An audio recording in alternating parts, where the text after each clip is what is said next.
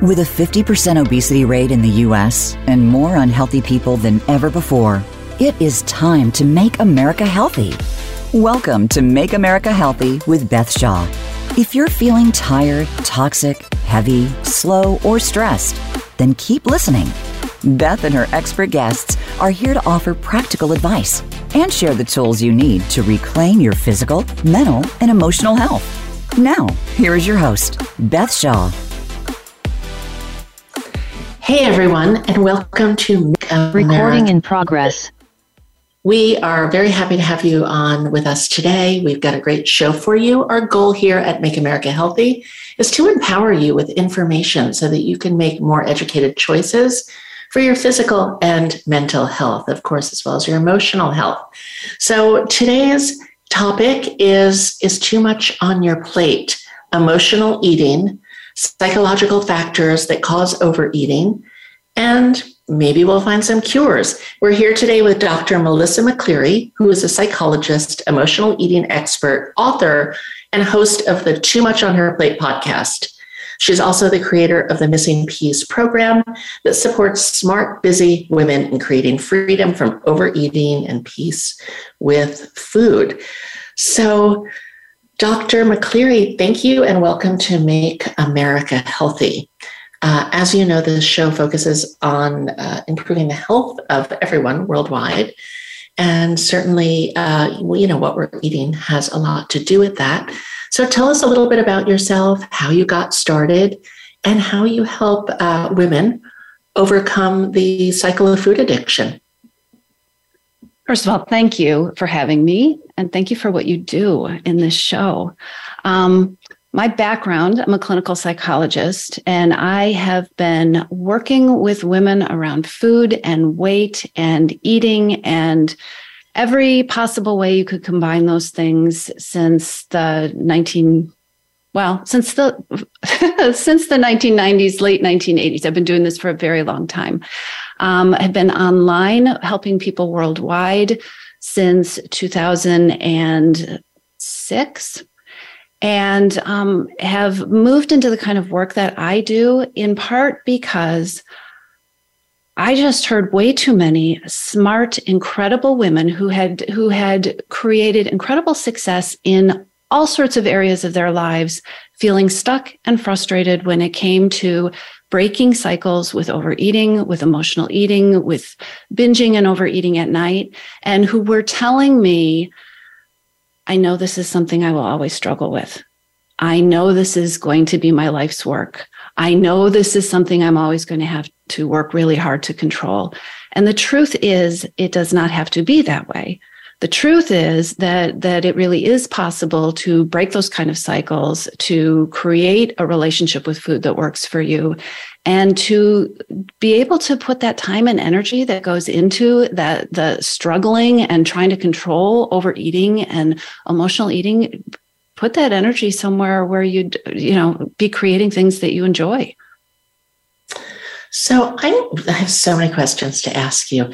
The first one is, a lot of women struggle with food issues. I kind of spend a lot of time in the fitness industry, and certainly it's rampant there. Obviously, we have a huge obesity rate in the country right now. So we can only assume that that's part of it. I wrote a book called YogaLean, and in that book, I basically said that if you have, too much extra weight on your body, basically it's kind of like you're hoarding food on your body. And the YogaLean book is a lot about clearing out the clutter so we can have more space to be our best selves. When does this pattern get started for most women? Well, boy, that's a tough one. I think we live in a culture. I know we live in a culture that encourages us to use food and eating for so many things that have nothing to do with fuel.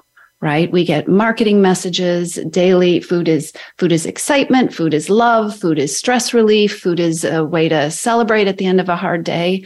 And so our relationship with food is complicated, oftentimes from childhood, not always. The other piece of that is that there are so many so many places in life where it is easy to not be getting what you need.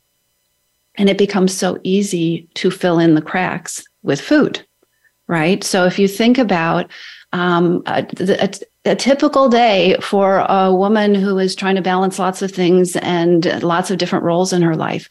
So being too busy, stress, emotions, overwhelm, not getting enough sleep, all of these things are so tempting to try to take care of by reaching for something to eat.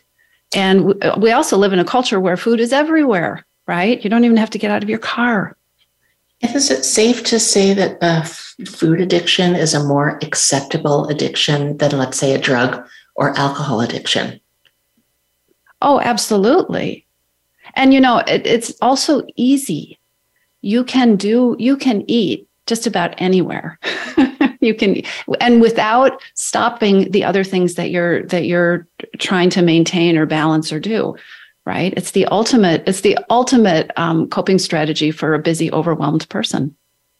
And a lot of people who, let's say, come from a background of drugs or alcohol addiction, once they get into sobriety, I've heard that cross addictions often come in the way of food.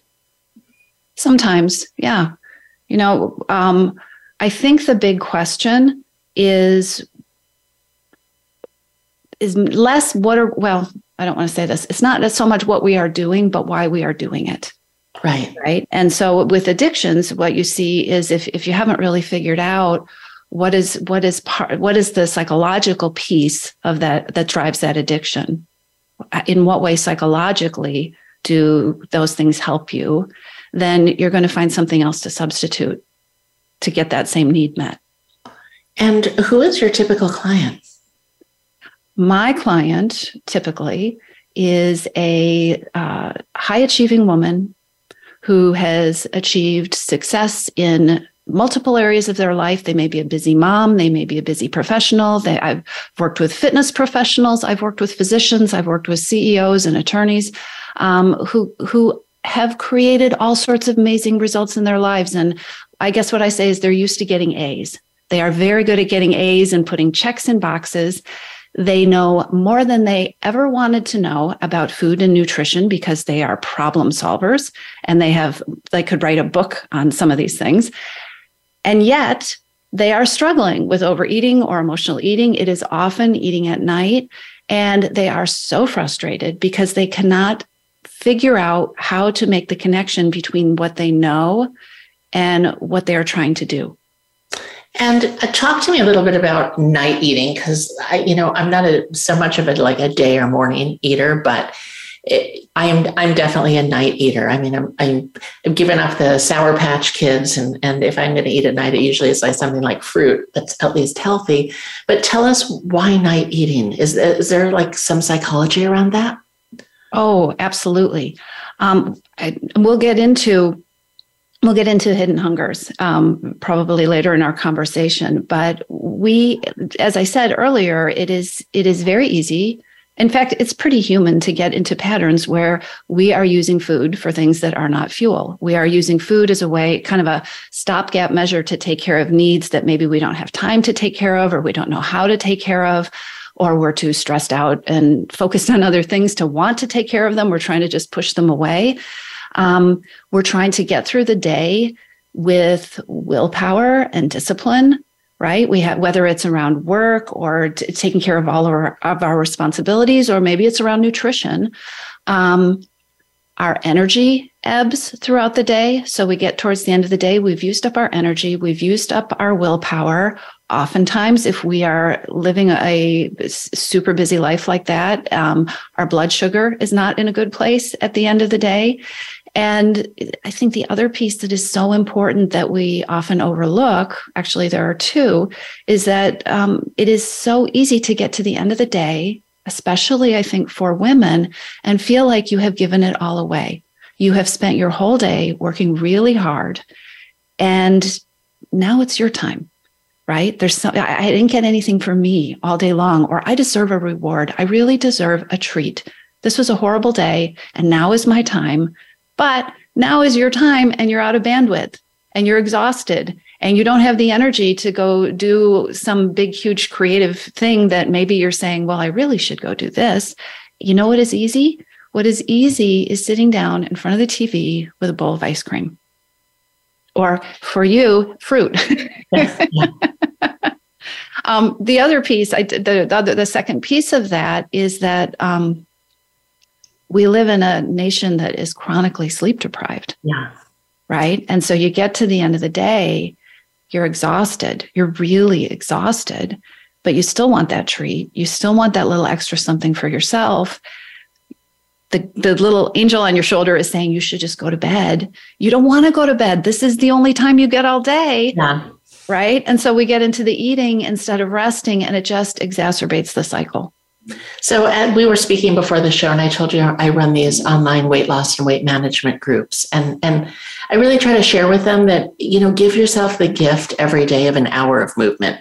Go to the gym, do some yoga, go for a walk, because that's really the best gift that you can give yourself. Coping strategies, meditation, instead of having a coffee and something sweet at 4:00 in the afternoon when we're all crashing. And I myself notice if I get less than 6.5 hours sleep, I'm definitely craving carbohydrates and I'm definitely craving sugar. Absolutely. Yeah. But on a night that I have a normal, 8-9 hours, it's very different. Oh, sleep. I could talk to you for the entire hour about sleep. Sleep is so important. And it's so interesting how we minimize our need for sleep. And it's almost, not almost, in our culture, I think there's a glorification of course you're tired. Of course I didn't get enough sleep. Of course I was so busy. But yeah, sleep makes everything harder, and your relationship with food is completely different if you're not getting enough sleep.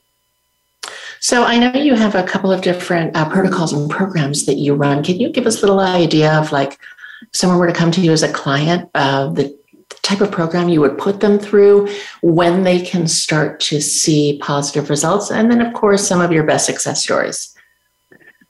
Well, so the program that I am so proud of that most of my clients go through is my group coaching program. It's called You're Missing Peace, but peace is PEACE. And it really is about redesigning your relationship with food, really moving out of a mentality of depriving yourself and going hungry. And see what happens if you get into a mentality, the whole diet mentality, right, of deprivation, is that there's also always the rebound. There's the other side of deprivation, right? There's the being good or being bad or starting over. And that's the thing that so many of my clients want to break, is the cycle of endlessly starting over on Monday or the first of the month or when there's the next full moon, right? And so I work with my clients to come from a different place. I work with my clients to take their power back so that they can figure out what is the relationship with food that's going to work best for them. What is it they need to, what needs to be fed inside of them so that so many of these cravings can go away, right? If you're using food for stress relief, if you are an emotional eater, if you are using food to numb out because you are so overwhelmed at the end of the day that you just don't have the energy to process one more thing, if it's stress eating, when you have psychological reasons for your eating, which most women do, you can be handed the most elegant food plan in the world. It might be the most perfect food plan for you. But if you don't address the ways that food is helping you, and I'm putting air quotes around that because it's a temporary short-term fix, but if you don't address the ways that food is helping you get through your day or get through your life, trying to stick to even the most perfect plan is going to be either harder than it needs to be or impossible, because you've got needs that you are trying to take care of with food that need to be attended to. So I want to ask you something on that, because, I'll tell my clients, okay, don't keep certain foods in the house that you know are going to trigger you. Like I like candy, and I used to eat. When I had PMS, I could go through a bag of Sour Patch Kids in a night, and I'm talking big bags sometimes, no problem. And that's another thing I think as women we're struggling with, like menstrual cycles, cravings, and all of that. 2 weeks out of the month is always challenging. So if we don't have, and I hate to call food like bad food, good food, but if we don't keep things at hand that are not going to support our nutrition, let's say that, and we make things a little bit more challenging for ourselves, like, if you want ice cream at 2:00 in the morning, but you don't have any in the house, like chances are you're going to be too lazy to go out and get it. Do you offer your clients very practical solutions in how to, it's like an alcoholic that keeps vodka in the house. Yes, absolutely. And I often work with the woman who is listening right now, who is saying, I know that. So why do I keep buying the donuts? Right? I know that. So why I know that. Why am I doing this? Why is there chocolate in the pantry? I work with the people who know many of the right things, in air quotes, to do, and they cannot figure out how they can be so disciplined that they got a PhD and they run a major company, but they aren't doing the things that they know would help them break a cycle with eating, right? Yeah, that makes perfect sense. I also wanted to ask you, when you see these women, they come to you for counseling, you're giving them a program and a protocol. When do you start? And first of all, I want to ask, are all of them overweight? No. Okay. Yeah. I work with women who have weight they want to lose. I work with women who are basically they'll say, I eat healthy. They're like you, Beth. They're like, if I eat in the evening, it's fruit, right? I have refined my diet, but I think about it all day long. I am tired of being a slave to the scale. I am tired of waking up in the morning and deciding if it's a good day or a bad day because of what I did yesterday. I'm tired of the quote I hear most often is, I am so tired of the brain space this is taking up. And I want to be able to think about other stuff. And I guess anyone who has struggled with any type of addiction, whether it's a love addiction, an exercise addiction, whatever, can completely relate to what you just said. Absolutely. What other coping skills do you have for our listeners right now? I think that if this is resonating with you, right? If you are somebody who is frustrated with your relationship with food, there are a couple of thoughts that I would like you to consider and take on board. One is the underlying piece that I have been sharing as we've been talking, which is that if you are eating, whether it is overeating, any time you eat, there is a reason that you are eating. If you are eating, it might be a need for fuel. It might be because your blood sugar is low. But I hear so many times people saying, well, I'm not even hungry. I just need to knock it off. Okay, that's not working. If you're resonating with what I'm saying, just slapping yourself on the wrist or coming up with a set of rules for yourself, you're angry with yourself because you keep breaking your own rules. So starting with the premise that there is a reason. And the first strategy is starting to be curious. What do I know about what do I know about why I am eating? Right? What do I know about that? And you may not have perfect answers, but you may know, well, of course I'm tired, or I know I'm stressed, or I know I'm eating because I just had the most difficult conversation ever with my boss, or I know I'm eating because I'm trying to procrastinate because I don't want to write that proposal, or what do I know about what is going on? Because spoiler alert, you cannot start taking care of what is going on if you don't give yourself space to know what it is. Yeah. And what gets measured gets results, right? Yeah. And so much of our eating happens on automatic pilot, right? Without thinking about it. I just ate. Why did you eat it? I don't know. I was just in the kitchen. I just grabbed a handful. Why did you do that? Not in a judgmental, why did you do that kind of way, but what brought you to the kitchen? Why did you end up with that handful of cashews? right? And as we start to see the patterns, and you can start to learn something about hidden hungers. What is that hidden hunger that's happening? And then you can start to respond to those things. There's a process to it. It is a different process than a traditional, I want to change my eating, give me a food plan, let me start applying this, let me start eating this way. There's all sorts of value in changing your eating, but if you have not been successful in doing that, it's time to look at why and start to understand. My online group we've been doing a lot of intermittent fasting, and some of them have worked up to 1 day a week of fasting. And they say that it has really changed their relationship with food.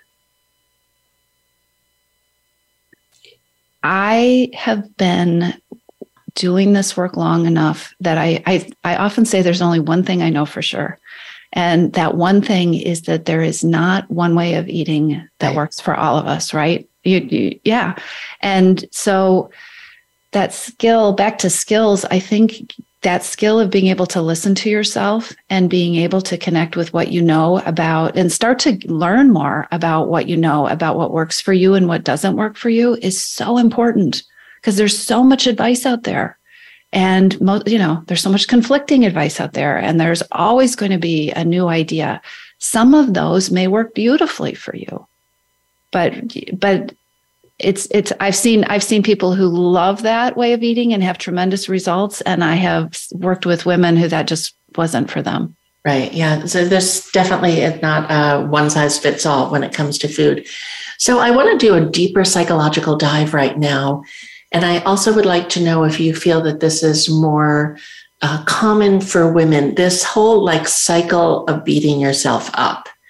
So I know I have, in the past few years in particular, really tried to not do things that I will then beat myself up for, because, it kind of turns into a vicious cycle. But I think for a lot of people, based upon their upbringing, their childhood, they're used to or being in that neural pathway of self-judgment, self-criticism, and then I don't want to say purposefully doing things to sabotage themselves. But how much of this is subconscious, beyond our control, patterns that were formed from early on that is very hard to get out from under, to the point where, and I'll relate this to, I went through a very bad breakup about just over 3 years ago. And for about a month, I was very, very depressed and sad every day and thinking a lot about the person. And then when the fog started to lift and I realized that so much of my mental energy was not going into that grief and analyzing things and all of that, it was this tremendous amount of space and freedom. Is that something that we can look forward to if we're working your program? Is it, again, common that we engage in behaviors and patterns where we can then beat ourselves up to reinforce perhaps not feeling that great about ourselves on a certain level? Absolutely. And it makes everything harder. There are some specific mindsets that absolutely get in our way. One of them is the whole mindset that diet mentality reinforces, which is, here is a plan. You need to follow it. I'm oversimplifying this, but here's a plan. You need to follow it.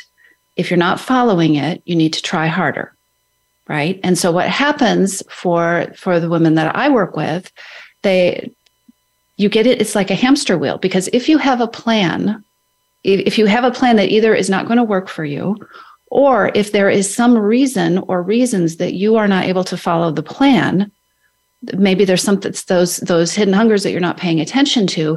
What happens is it's a hamster wheel where you are it's like that poster, beat your head against the wall, bang head here. Yeah. You're running on this hamster wheel, working harder and harder every Monday, saying, this is the week I'm going to do it. I'm going to have more discipline. I'm going to have more willpower.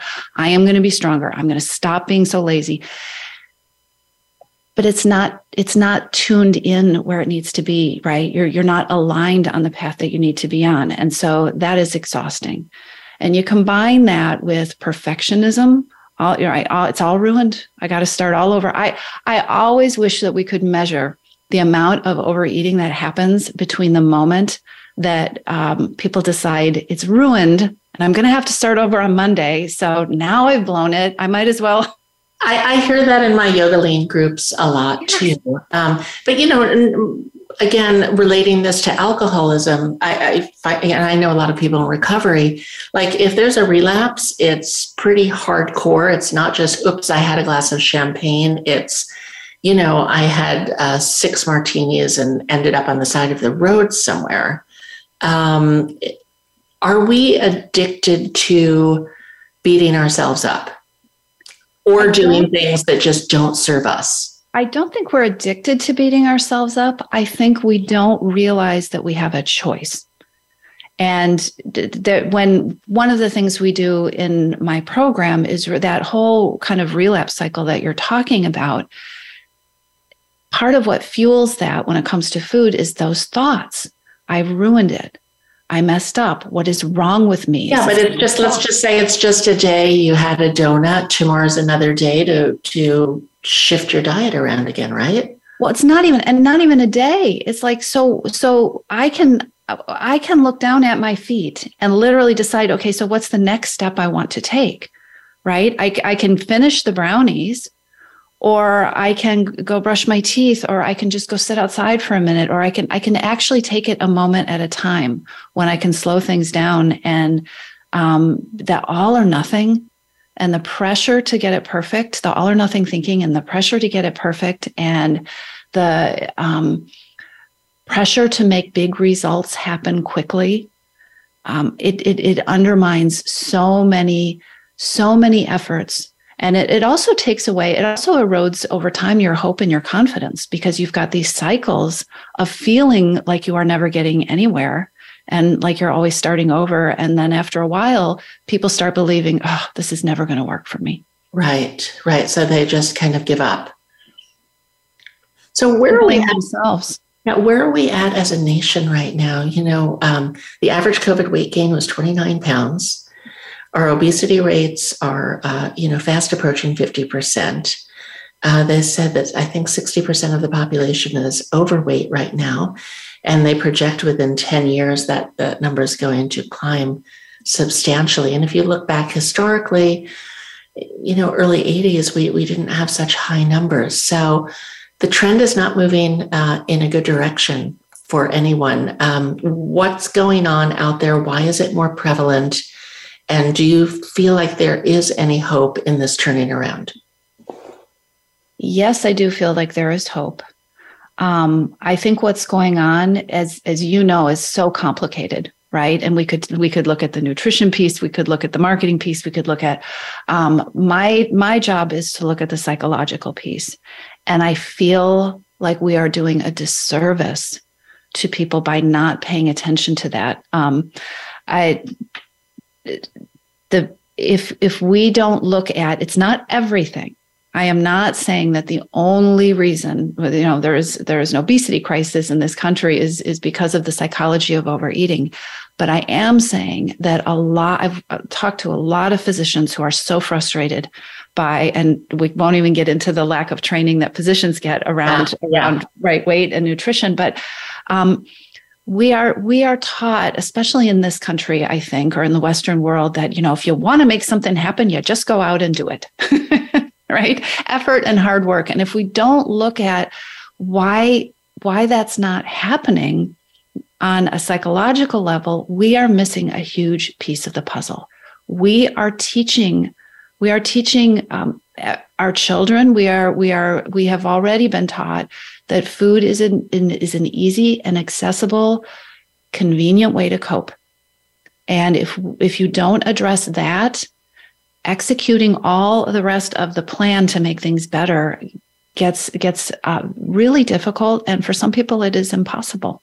So if you were to wave a magic wand and, starting early in our education system, what information would you want to impart to youth so that they don't struggle, when they hit 25, 35, 50? I actually read an article last week that said in 5 women over age 50 are addicted to food.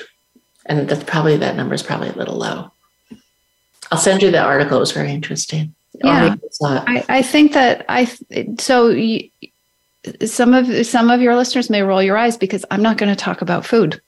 Okay. But I think if I could teach one skill that I wish I had been taught as a child, if we could, and as a grown ass woman, if you could practice this one skill, take a pause. Practice, like you were saying, but practice pausing throughout your day. As children, adults, stop. You can put your hand on your heart, take a couple of deep breaths, and ask yourself 3 questions. What do I know about what I'm feeling? What do I know about what I'm needing? What do I know about what I'm wanting? So much mindless eating is happening in our world. There are lots of different reasons, but so much mindless overeating is happening because we are short-circuiting that whole path of identifying, stopping, being grounded, figuring out what's going on inside of us, figuring out what it will take to take care of those things, and something happens in my body, I grab something to eat. Something happens, I end the meeting on my Zoom call, I find myself in the kitchen with a handful of something. Something happens, we're not doing the processing work. We're not connecting to ourselves, and we're not developing the skills to take care of ourselves in really deep, meaningful, important ways. And we're using food as a Band-Aid. Right. And in terms of like people being in touch with their bodies and moving their bodies, do you have any type of an exercise or mind-body protocol that you give to your clients? I encourage my people to, I love movement. I'm a runner. And if I am not outside every day in a beautiful place, I am not a happy person, right? And so for me, it's how can you move your body? How can you divorce moving your body from this heavy, one more stressful thing that you have to do that you dread? I really try to help my clients find the joy in movement. Oh, there's so much joy in movement, dancing, yoga. I mean, I love going to the gym, but I started when I was 15 years old, so I'm very fortunate. And you can be so creative. I had a client who she was sure, I hate exercise. I don't like to sweat. And she finally figured out, what she loved to do was she was a classical music person, and she would put on classical music and she conducted. Wow. I mean, it was a full body. It's like, full body waving her. And she had so much fun, but she had never given herself permission to enjoy it. It was a kind of a diet mentality this thing that you're supposed to have to do. And she had enough stuff on her to-do list. She needed joy. Right. We all need joy, I think, now more than ever. Oh, yeah. However we can find it. So again, when someone starts working with you, how long do you think it takes for your messaging to kind of sink in and behavioral changes to start to take effect? Well, I'll give you the vague answer that everybody gives, which is it depends, right? Mm-hmm. And I think there are layers to this process. I always work with people. My program is a 6-month program, and I always work with people for at least 6 months in my one-on-one programs, usually 6 months. Because there are a couple of reasons for that. One is we got to break that cycle of endlessly starting over. I work with high performers who, again, are really used to getting A's. So they come in there and they can do the thing for 6 weeks or 8 weeks or whatever. But here's the thing. Overeating and emotional eating, or if you just want to think about when your plan falls apart, when you've gone off track or you gained the weight back or whatever it is, that tends to happen when you're not in bright, shiny, I'm ready to get an A mode. It happens when you get busy or you get stressed or you start to doubt yourself or you start to lose your motivation. And so it is really important for me that I work with clients through that period, because that is the period when I always tell people, when you start thinking, okay, this isn't going to work for me, I should have done something else, or I just need to go find something else to do. When you can get through that, that's the gold. when you know that life doesn't have to be perfect for you to be on track with the way that you want to eat, that is when you have taken your power back. Right. That makes a lot of sense. Obviously, the more things we can do to feel empowered, hopefully that will translate into all areas of our lives.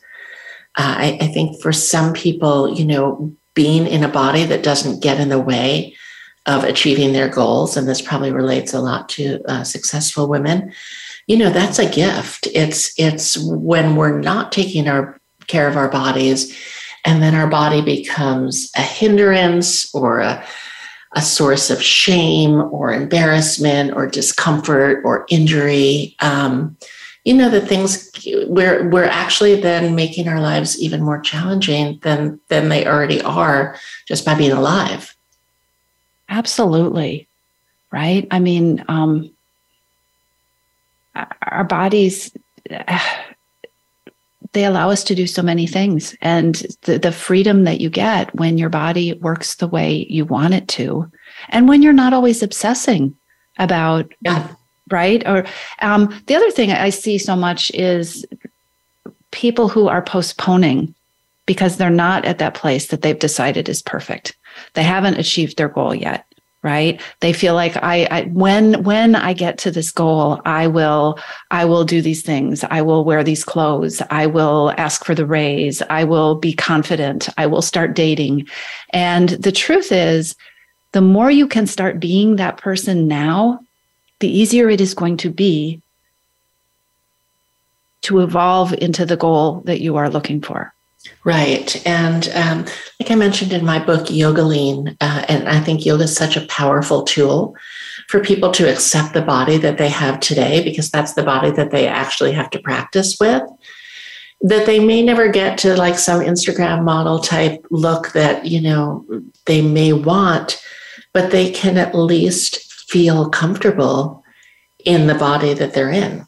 And that, to me, is one of the best gifts that I can personally give someone is just to feel good in their bodies.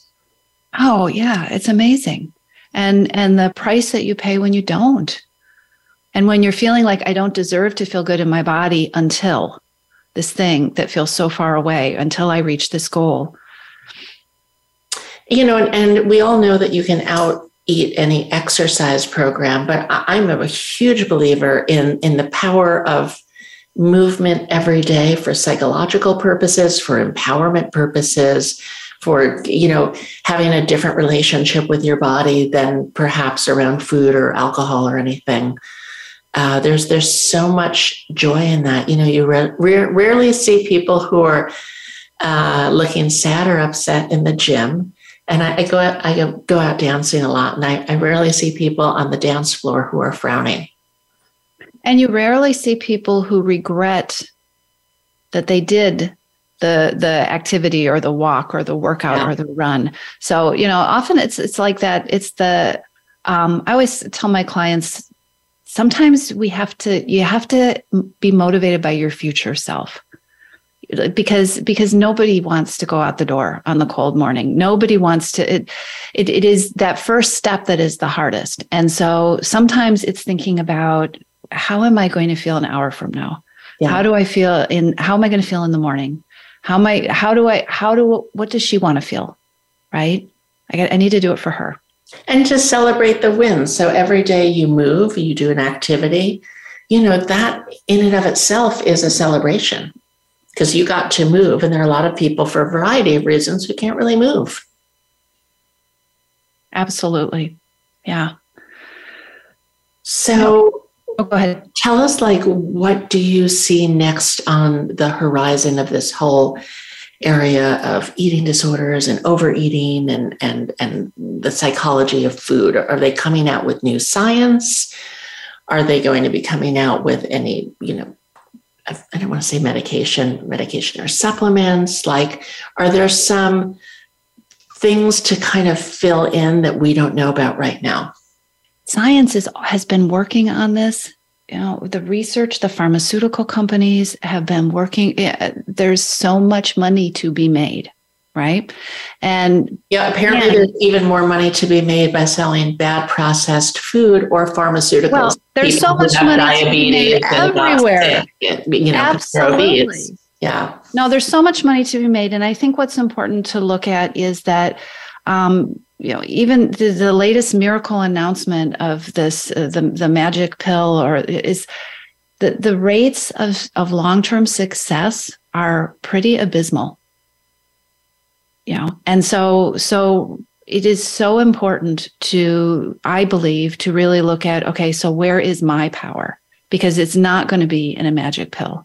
Where is my power? What can I change? And if I'm not as effective in this one area of my life as I am in all the other areas, there's a reason. And so how can I start to look at that? One thing we haven't really talked about is the overwhelm that happens when people start to like, okay, all right, so yes, I get it. I am exhausted, but I'm also stress eating, and I'm also, I also eat mindlessly, and so now I have all the things. So now you've just given me one more overwhelming project that I would just like a food plan, please, because this sounds like a lot, and I don't know what to do about it. And I think that's very human and very normal. And I think one thing that I really want to make sure we highlight is that, just like we were talking about perfectionism before, you don't have to fix everything to start seeing positive changes, right? So back to what you were saying about when do people start to see success? It varies, but when you start putting changes in place, when you start taking care of the hidden hungers, you do start seeing changes that make things easier, that make things flow better, that reduce your stress, that have you feeling less like you are headed for the couch with a bowl of chips at the end of the day. And so what happens is you see different kinds of changes that feel really, really good. And I think it's really important that it can be done one little piece at a time. And it's not like, oh, I have to do this piece and I have to do this piece. And 10 years from now, maybe I'll be at my goal. We know this from science, we underestimate the value of small steps and small changes. And they can truly be life-changing. Things like pausing, things like asking, what am I really hungry for? Starting to take control of your sleep. Oh my gosh, that can change your life. I'm obsessed with my sleep. I track it with an Oura ring. And, I have to say it's one of the first things I do when I wake up in the morning to see how much deep sleep I got. And I never thought I was going to be that person to be obsessed with my sleep. And I was one of those people who, if I could stay up really late and kind of cheat on the sleep, I would. But I really recognize what a huge impact it has on me if I don't get enough of it. And I think, fortunately, we're hearing so much more about sleep now in our society that people are paying more attention to what is such a crucial element of health. Absolutely. And it is. So we had Dr. Nick Perricone on the show a few weeks ago. We had him on last year as well on longevity and, what to eat for longevity. And he had a pretty simple food plan I think it was the second book that he had put out. Basically, it was a lot of salmon, blueberries, greens, and some avocado, I think. Don't you think that a lot of people would be actually happy to have a food plan, because then they don't have to think?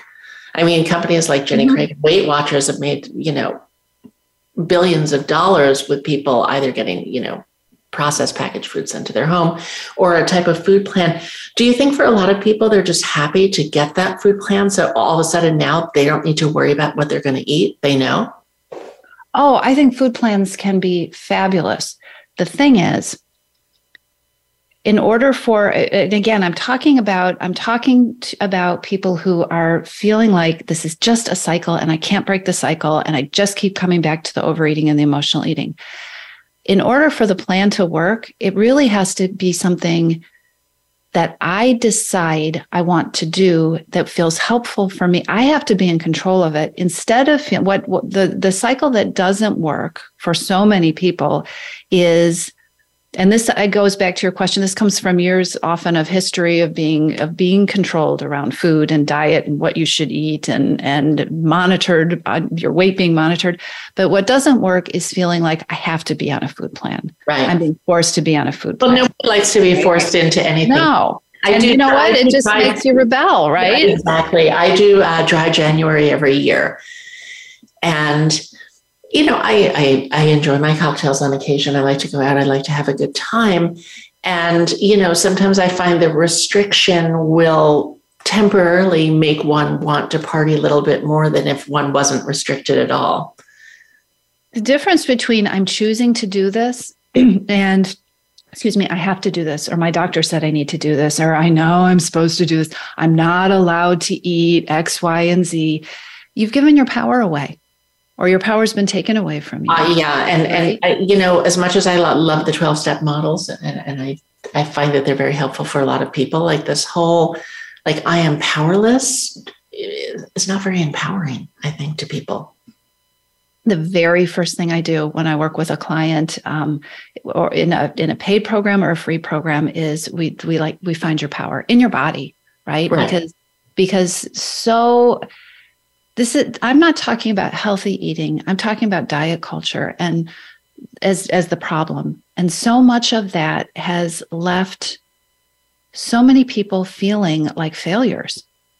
Like they're playing a game that's rigged, that they can't win, but it's them that's rigging the game. It's somehow my fault that I can't figure out how to win this game. And you even when you talk to people about what they want, so many women, when I first talk to them, are kind of hunched over and they're kind of timid and they're ashamed that they have these struggles. And these are powerhouses, right? So standing in your power and getting to remember that you get to make your own decisions. You get to be the boss of your relationship with food, and you get to run all this advice through your own filter of your life experience and your lived experience, and make decisions ultimately about what's going to work best for you. And like you said, if one can get off that treadmill, not the good kind of treadmill, of course, you're freeing up so much more mental space for creativity, for taking up a new sport, for, going to a yoga or Pilates class. And I think, and you'd probably agree with me, I think a lot of people are bored. They're bored and they don't know what to do. Our world has certainly changed a lot in the past 3 years. I know I'm rather traumatized by it all. And I think I think people are struggling more than ever before. And I think in particular in the US, I spent a few weeks in Japan last November, and we had these 3-hour-long dinners every night, multiple courses. Of course, all the food was very small. It was mostly protein with some, little bit of greens. The only carbs we were really eating were rice. We were drinking a lot, though, I will tell you. I drank like every night that I was there because, that's what my Japanese business partners do. And when in Japan, I'm going to get with their program. But I did not see I saw one heavy person the whole time I was in Japan, and I have a feeling that person was not Japanese. Mm-hmm. So I think it's a problem that's running rampant more in the US than other places. You could probably speak better to that than I. Oh, I agree. I think I remember going on vacation. This is several years ago in Canada, and we were staying in a place, a cabin. We had, we bought food. We were preparing food, and our friends that we were with were Canadian. I live near the border, so I live like 30 miles from the border. They live on the other side of the border in Vancouver, and we're having dinner. And I pull out my groceries, and they're like, "Those are American potatoes." They brought out their potatoes, which were a third of the size of mine. Right. And that's a vegetable, right? Probably because their potatoes in Canada are not on steroids. Exactly. Right. I mean, we have such a skewed idea, and we're constantly being told skewed ideas of what a portion is. Right. Yeah, and that's another thing. The portions are out of control, and we've trained everybody to look for the cheapest, biggest meal that they can get. Whereas in Japan, it's kind of the opposite. Like everything is small, but exquisite. Yeah. I had a client who decided that it would be to your question about food plans. She decided what would be helpful for her she wanted to log her food. She said, because she was struggling with mindless eating, right? So I'm going to log my food. And she didn't like that. And she decided instead she was going to just pull out her iPhone and take a picture of her food when she ate and then look at it at the end of the day.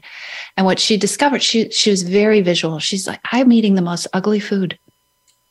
It is so ugly and it's all white. And her goal, I'm going to experiment. I just want to eat colorful, beautiful food that makes a beautiful picture, right? It wasn't complicated, but it was part of that joy and that awareness and freshness. Yeah. Right?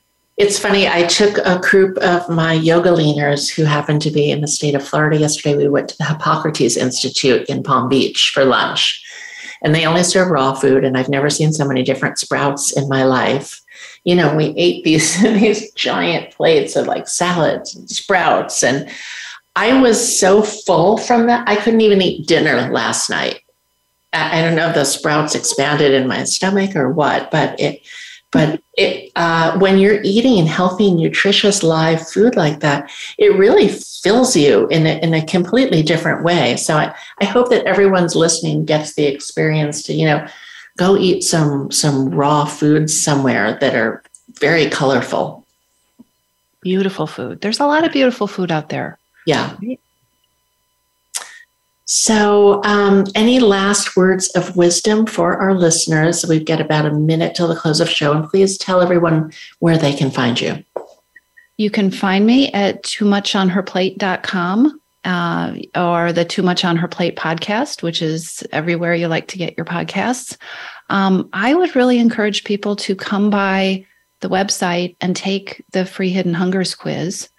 When you take the quiz, you'll find... Well, I'm going to do that too. Yeah, you'll find you may have all the hidden hungers, but what you'll get is this is the place to start. Okay. And then you'll get a set of resources, free resources that are related to your result so that so it doesn't have to be overwhelming. Here is the next step to take to start making changes and to start paying attention in a different way. And that's toomuchonherplate.com, and we can take the Hidden Hungers test there. Absolutely. Yeah. Awesome. Well, I would like to thank you. This has been a really great show. Lots of good information. I'm going to be posting it in for my YogaLean group to listen to for sure. And we'd like to thank you so much for being on Make America Healthy. Thank you for having me. Thank you. Namaste. And we would like to also thank our sponsors, YogaFit Training Systems Worldwide, the leader in yoga mind body education, offering virtual and live trainings online, conferences across North America, corporate wellness, and you can save 15% at checkout by using the code VOICE23 at yogafit.com. Please visit me online at bethshaw.com and also on Instagram at Beth Shaw Health. You can also find all of my books anywhere books are sold. And if you like this show and know someone who needs the information we shared with you today, please share this show. We really appreciate your support and help. Thank you so much, everybody. Stay healthy, stay peaceful, stay happy, stay calm. Namaste.